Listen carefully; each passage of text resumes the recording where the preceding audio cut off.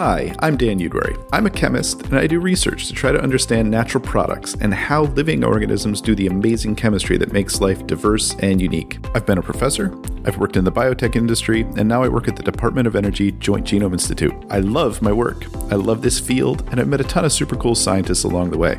Now, I want to tell you about them. So join me and my co-host, Allison Takamura. Hey, Dan. She's my colleague at JGI, and she's going to learn about natural products, maybe along with you. We'll chat about the science. Tell me, why should I even care about secondary metabolites? There are more bacteria, usually in our mouths and certainly in our guts, than there are human beings on the planet. We are definitely outnumbered. And we'll talk to some of the most amazing scientists I know about what they do. You're getting on a boat? We're getting on a boat. And we're going to play with robots. I love fungi. Okay, this doesn't even have anything to do with natural products necessarily. These molecules are so toxic, so people have been thinking about trying to deliver these molecules to a specific disease cell. So check it out. Natural Prodcast, coming soon on Apple, Google, Spotify, and wherever you get your podcasts. You're doing a podcast.